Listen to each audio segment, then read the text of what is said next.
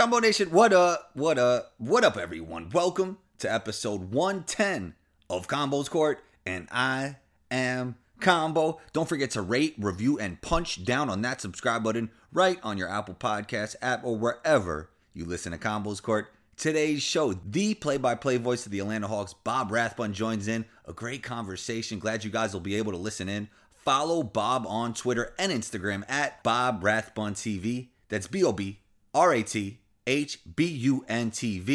You know you could follow me on Instagram at 12combo. That's ONETWOCOMBO. Intro music by Luca Beats. Let's get into it.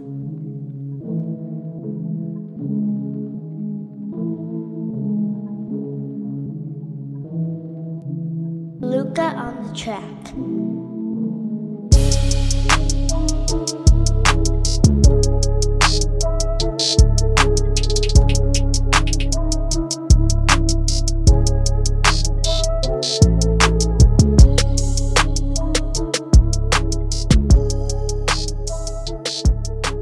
The Atlanta Hawks play-by-play voice, Bob Rathbun. Welcome to Combo's Court, man. How you feeling today? Thank you. Doing great. Appreciate you having me on. Anytime. So take us all the way back, man. How'd you get into play-by-play? Oh, gosh. I started when I was 12 years old. I was on a fluke. I was a kid growing up in Salisbury, North Carolina, and was always in love with radio and always in love with sports, and called a local radio station. The guy invited me down on a Sunday to get a tour of the station. It began for me an every Sunday ritual where I would go down and hang out and, help the guy. I'd take out the trash and clear the wire and do stuff like that. And then all of a sudden the sports guy showed up one day. So, well, help us broadcast these baseball games. And we were broadcasting American Legion baseball back in the day, because it was a great team, state championship team, and the whole town was excited about it. So we broadcast the games, and I got to do a half an inning of the game when I was 12. And I've been doing it ever since. I went to work at that station full-time when I was 19, and I went to school full-time, and I worked at the station full-time, and worked there 2 years past college, and ended up going to Norfolk, Virginia for my first big job, doing William & Mary football and Old Dominion basketball and AAA baseball. Okay. And then went to Detroit, and then I've been here in Atlanta since 96, got into TV back in the mid-'80s. And so this is what I've been doing my whole life. Yeah, so I find myself, even when I'm having a conversation, I've been podcasting since December 2017. Sometimes I feel like I'm in a podcast because I do it so much. So for you doing it for over 30 years, do you feel like you're doing play-by-play even when you're not at work? No, not really. Okay. I can still, detach myself from it. But, you're always preparing. You're always, right. Getting ready for the next game, whether that's in July or January. So that part of it never goes away. But no, I don't really feel like, I've got the play-by-play in gear. It's not like you're at the grocery store and saying the lady in aisle 6 is, right, exactly. Grabbing the milk. Yeah. I'm not that bad. No, I got it. All right. So when you first started with the Hawks, who was playing so I could get an idea of when it was? Oh gosh. My first season here was 96, 97. And we had a great team, won 56 games. Okay. We had Mookie Blaylock and Steve Smith, Dikembe Mutombo, Ty Corbin, Christian Laettner, guys like that. Lenny Wilkins was our coach. Great coach. Had a great team. Hall of Famer coach. Yeah, and player. Yeah, that's right. I really like Steve Smith games, so you were calling that half spin all the time. Oh, yeah. Half spin. Yeah, that was his move. Somebody the other night used that move. And I said on the air, he gave him the Smitty. That is the Smitty. So how is it? I mean, obviously you have great chemistry with Dominique Wilkins, the human highlight film. How has it been partnering up with him? Oh, it's been great. Smitty was my partner before Neek. And oh, wow. Yeah, so I've had a chance to work with all my heroes that have played for the Hawks, and I've had great partners. Mike Glenn did the games with me, Stinger, for years, and now he does our studio. But I think this is year 11 with Neek and I. So it's been great. You know, the stories are wonderful. And of course, he's such a respected player and Hall of Famer, and everybody comes to pay homage to Neek before every game. You've been broadcasting ACC games for 30 years now? 30 years, yes. You know, right before, so it's probably right before you started broadcasting. Do you remember this funky three-point line they had that went through the lane? Oh, yeah. I found that so interesting. It made Terry Gannon like a household name. Yeah, I just found it so interesting that one conference could just have a three-point line that just goes right through the top of the key, you know, right through the key. Well, that only lasted, 2 years? Yeah, not a lot of people know about that. Bob. Yeah, not a lot of people. Oh yeah, I remember that. It was like a high school game. It's ridiculous. Yeah, how was that for spacing? Like, must have not have done the game too good, you know? No, it was. I mean, the college guys need a shorter line to begin with, but that was ridiculous. I mean, those guys, that was the best conference in the country back then, and arguably still is. And Definitely. For those guys to take a 19-foot 3-point shot was kind of crazy. Right. So how much of a challenge is it for you keeping up with the new rules of the college game and also going back and forth between the college and the NBA game? Great question. It's my biggest challenge because I pride myself on, knowing the rules and keeping that all straight. So you're right. It's I have to remind myself every night when I go do a college game that we have a different set of rules and a different set of circumstances inside the game where those rules come into play, particularly with replay and team fouls and one-on-ones and all that stuff. So it's a constant shifting when I go back and forth. I had a college basketball insider of Fox Sports, Evan Daniels, on the show, and he believes uniform would be good for a game, more similar rules in the college and NBA game. Obviously, it would make when you go back and forth. But do you think that's a good idea for both leagues? Oh, yes. Oh, my goodness. Anybody who does both, and there's a few of us that go back and forth, but my goodness, it is just what they're asking college referees to do is beyond ridiculous.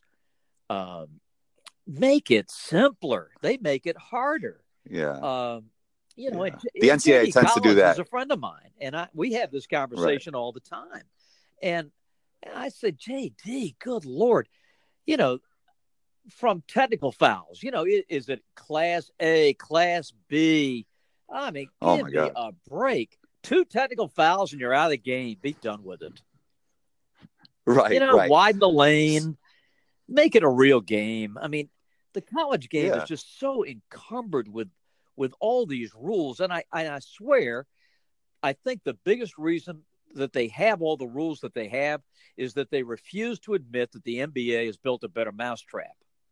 FIBA has built a better mousetrap, and they just won't give in and admit that it's a better game with the pros. And the guys want to play it. The coaches want it.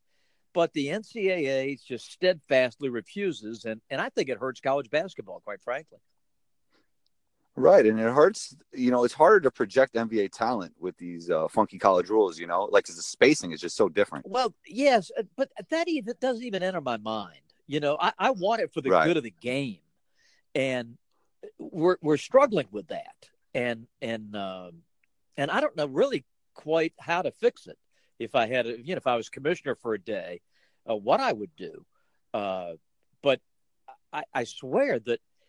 If they could just take the best of the pros, FIBA and NBA, and rewrite the college rule book, just start over. The referees want it. Make it a simpler game to call, and you'll have a better product. Yeah, they just seem to be stubborn. Okay. So in the NBA, right, we got a lot of fans. What would you say to those that say there's not enough travels called in the NBA? Well, I think first of all, fans need to know the rule. We've done a really good job this year, I think, from the league to the officials to the media, particularly on TV and radio, of explaining to fans what is a travel, because it is different than the college game. In the pros, you get 2 steps after you gather the basketball to shoot, pass, etc. And Right. I don't think fans understand that. Now, it looks weird sometimes, and these guys are so good and so fast that if you're not paying strict attention, it will look like a travel.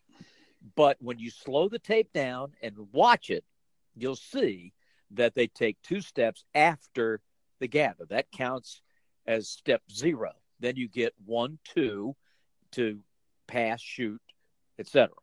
Okay. Cam Reddish, you covered him at Duke, and I know now you're with the Hawks. So, what improvements have you seen in his game from the college to now being in the pro level? Well, I think the big thing for Cam is that he's just getting his feet wet. We had to shut him down for 13 weeks over the summer as he recovered from that core muscle injury that he sustained last year. And so he really didn't do much. Obviously missed summer league, did not play hardly at all in the pre-camp voluntary phase, and then just got cleared to play when the training camp began for the Hawks. So he is just now starting to get a little bit of a feel for it. And he's been on a minutes restriction in these first couple of weeks. But Cam's game is going to come. You can tell with his length, he's going to be an outstanding defender in this league. And eventually that shot's going to come around. He's got to, and this is still all new to him and really is training camp plus for him because he's going way too fast. He hasn't learned the pace of the game yet, hasn't learned how to slow down, make the defense pay, all that stuff. And it will come. And he's getting a ton of minutes, so it'll come a little faster for him. But I wouldn't expect to see much out of Cam these first 20 games. Yeah, he has a good-looking jump shot, so I'm sure it'll fall eventually. He obviously has all the resources he needs to work on his jump shot. It's all there for him, so I'm sure it'll definitely work out. No question. All right, Trae Young, what has he meant for Atlanta basketball? Oh gosh, he's meant everything. He's probably going to be the star out of this young group that drives this franchise for the next several years. Came in. Obviously, much ballyhooed, the trade with Luka, all that. And I think the one thing that has sort of been unfair is that, he missed 10 of his first 11 shots in summer league. And all of a sudden, the media and fans, well, he's a bust. I'm like, what are you talking about? And then, the season began. Last year, he started off, had a couple of good games in October, then really struggled in November. And here it comes again. Well, this guy's a bust. Well, got a little bit better in December, got better in January, and his second half numbers were terrific. He shot the ball well, cut down on his turnovers, averaged 20 and 10 after the All-Star break, was magnificent. And has started this season like a house of fire.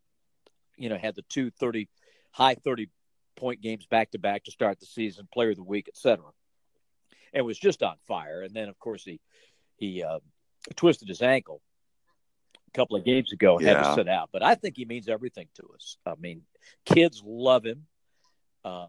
Right. They can relate to gosh, him, smaller guy. Little guy out there. And, he's fan-friendly. Loves the limelight, terrific talent, despite all the attention, I think well-grounded, really impressive young kid. And I think the sky's the limit for him. And as we get better pieces around him, his magnificence in passing the basketball will become even more apparent. He's not Steph Curry. If he's anybody, he's more like Steve Nash than anybody else. But once we get him surrounded with great talent and all they have to do is cut and run to get open, he'll deliver the basketball and he's going to make guys' life really easy to score. Yeah, you spoke to Steph Curry. I think he's even a better passer than Steph Curry. Yeah, he may very well be. The kid's got eyes in the back of his head and how he can find people at his size, because he doesn't see them, but he just has that sixth sense of knowing where they are. Yeah. Is remarkable. Every night he gets 7, 8, 9 assists and nobody talks about it.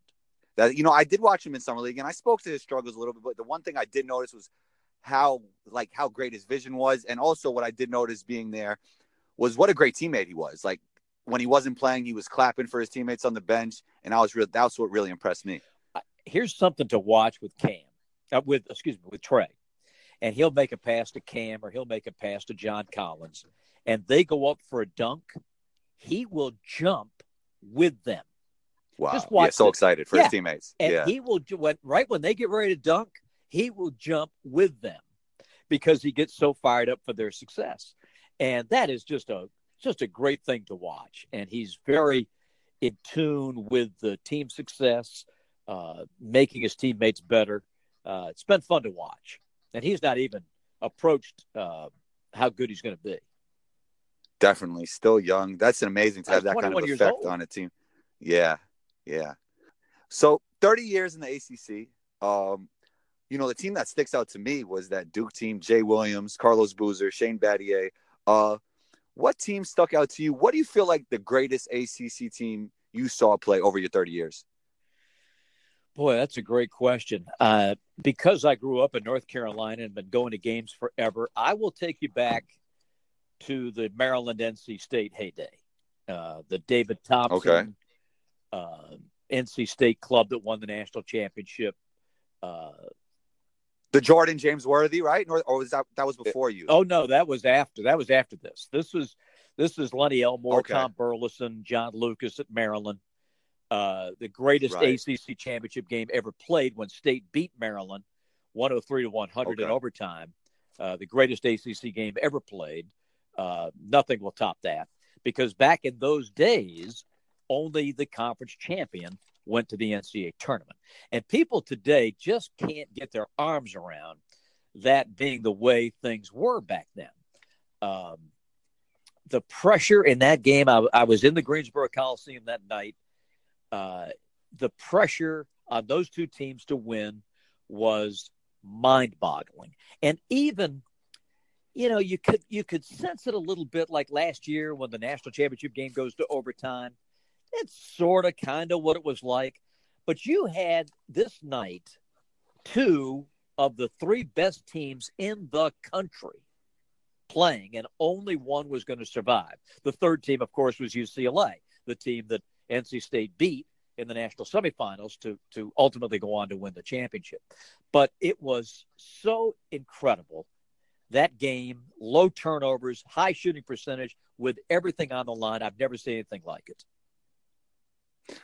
So would you say, you know, the one and done wasn't a thing back then, going straight from high school? Hey, freshmen couldn't play. Forget one and done. So do you feel like the talent level was a lot higher back then because of that? Well, I wouldn't know about that. What's different is the guys stayed 3 and 4 years. And so you had ready-made players going into the NBA. And that's conducive to winning basketball when you have a team stay together for 3-4 years. Oh, yeah, no question. And for the guys who are good enough to go to the pros, you know, you got a ready-made player like Dominique Wilkins. You know, we talked about our relationship. Right. Well, he played 3 years at Georgia and was playing from the time he was a senior in high school. He was playing pickup games against Magic Johnson and all these people. So his game became so much more elevated, so much quicker than the guys today. So when he came into the pros, he just hit the ground running. You know, you don't have today guys that are 3 and 4 years. And I'll give you an example on our team, and that's DeAndre Hunter, who was a 3-year man at Virginia. Now he redshirted, you know, his first year and then played 2. But the maturity with which he comes into the NBA is astounding. He reminds me when Al Horford came to us after winning 2 national championships in Florida. Very mature, time to go to work, shake your hand. Hi, how are you? Let's go to work. I mean, it was like, wow, who is this? And Hunter is the same type of player. Now, has he got a learning curve? Of course. But his defensive principles, the way he moves, guard anybody on the floor practically, what a joy to watch. But you get a guy who's had 2-3 years in a disciplined system at Virginia, and he's ready to play the pros.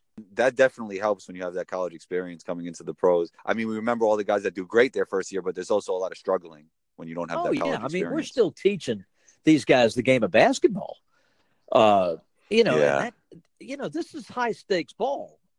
This is professional basketball. And if you don't have a great, not a good, a great developmental staff to nurture these kids and bring them along as quickly as you can, you're missing the boat. And I think if you notice the teams that consistently win, they've got a great player development program. Player development is everything. And I think they need to do a better job of that at the college level, and that'll help. Well, I think they would if they could, but you got a 20-hour week.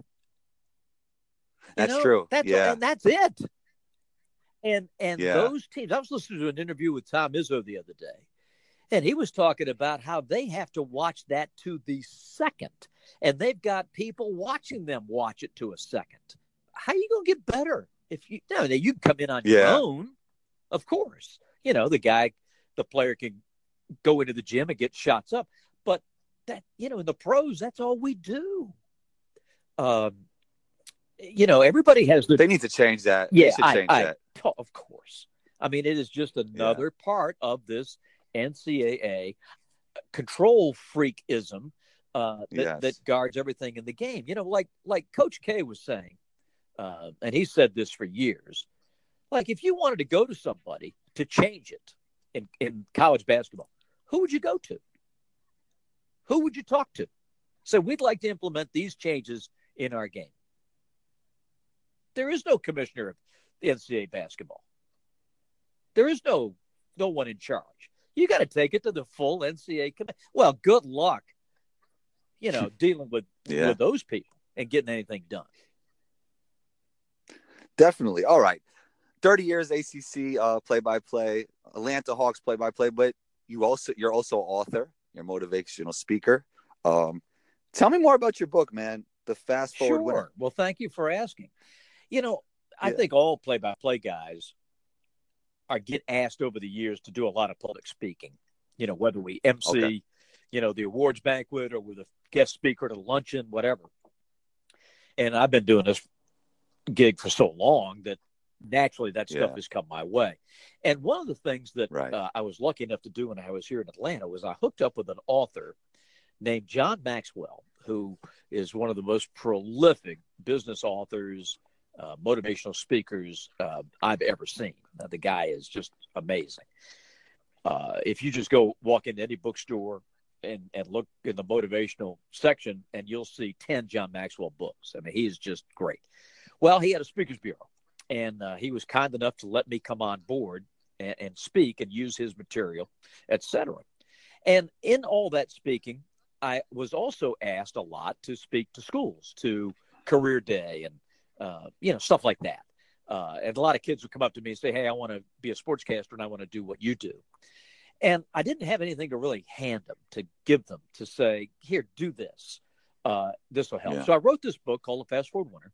And it's basically a 6-step process that will, for a young person, and young doesn't mean high school or college. It could be, young adult. If you've got a goal or you got a dream or there's something you'd like to do, you could follow these 6 steps, from discovering what it is inside you, to putting a plan together to make it happen, to going out and getting help with mentors, etc., and then eventually taking it to the marketplace. That's what the Fast Forward Winner is all about. And I lecture on this, and I speak around the country about it.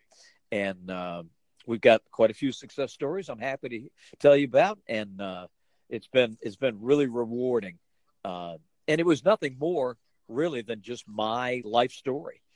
How I got started when I was 12 in North Carolina, and the things that I did, the mistakes that I made, how I got better, and all of that. And it's all contained in that book. That's awesome, Bob. It was a great conversation with you. You're always welcome back on the show. Where can we find you? Well, most nights on Fox Sports Southeast on the league, the app, League Pass. I'm there every night. But I know what you mean. I'm on Twitter at Bob Rathbun TV. You can always contact me through my website, bobrathbun.com. Be happy to talk to you. Drop me a line, bob@bobrathbun.com. Love to talk to fans. You can talk about basketball or anything. Love to hear from you. And thanks. And you're on Instagram as well. Thanks for your support on Instagram. Yes, I really I appreciate enjoy your posts. It's terrific. Thanks, Bob. Much appreciated. You're always welcome Well, back on the thank show. you so much. And all the best and happy basketball. Thank you for listening to episode 110 of Combos Court. Big shouts to Bob for joining in. We appreciate you. Go leave a 5-star rating and a friendly comment right on your Apple Podcast app. If you listen to this episode in its entirety, take a screenshot, post it on your IG stories, tag me at 12combo. That's ONETWOCOMBO. I'll repost it. Be on the lookout for episode 111. Combo out.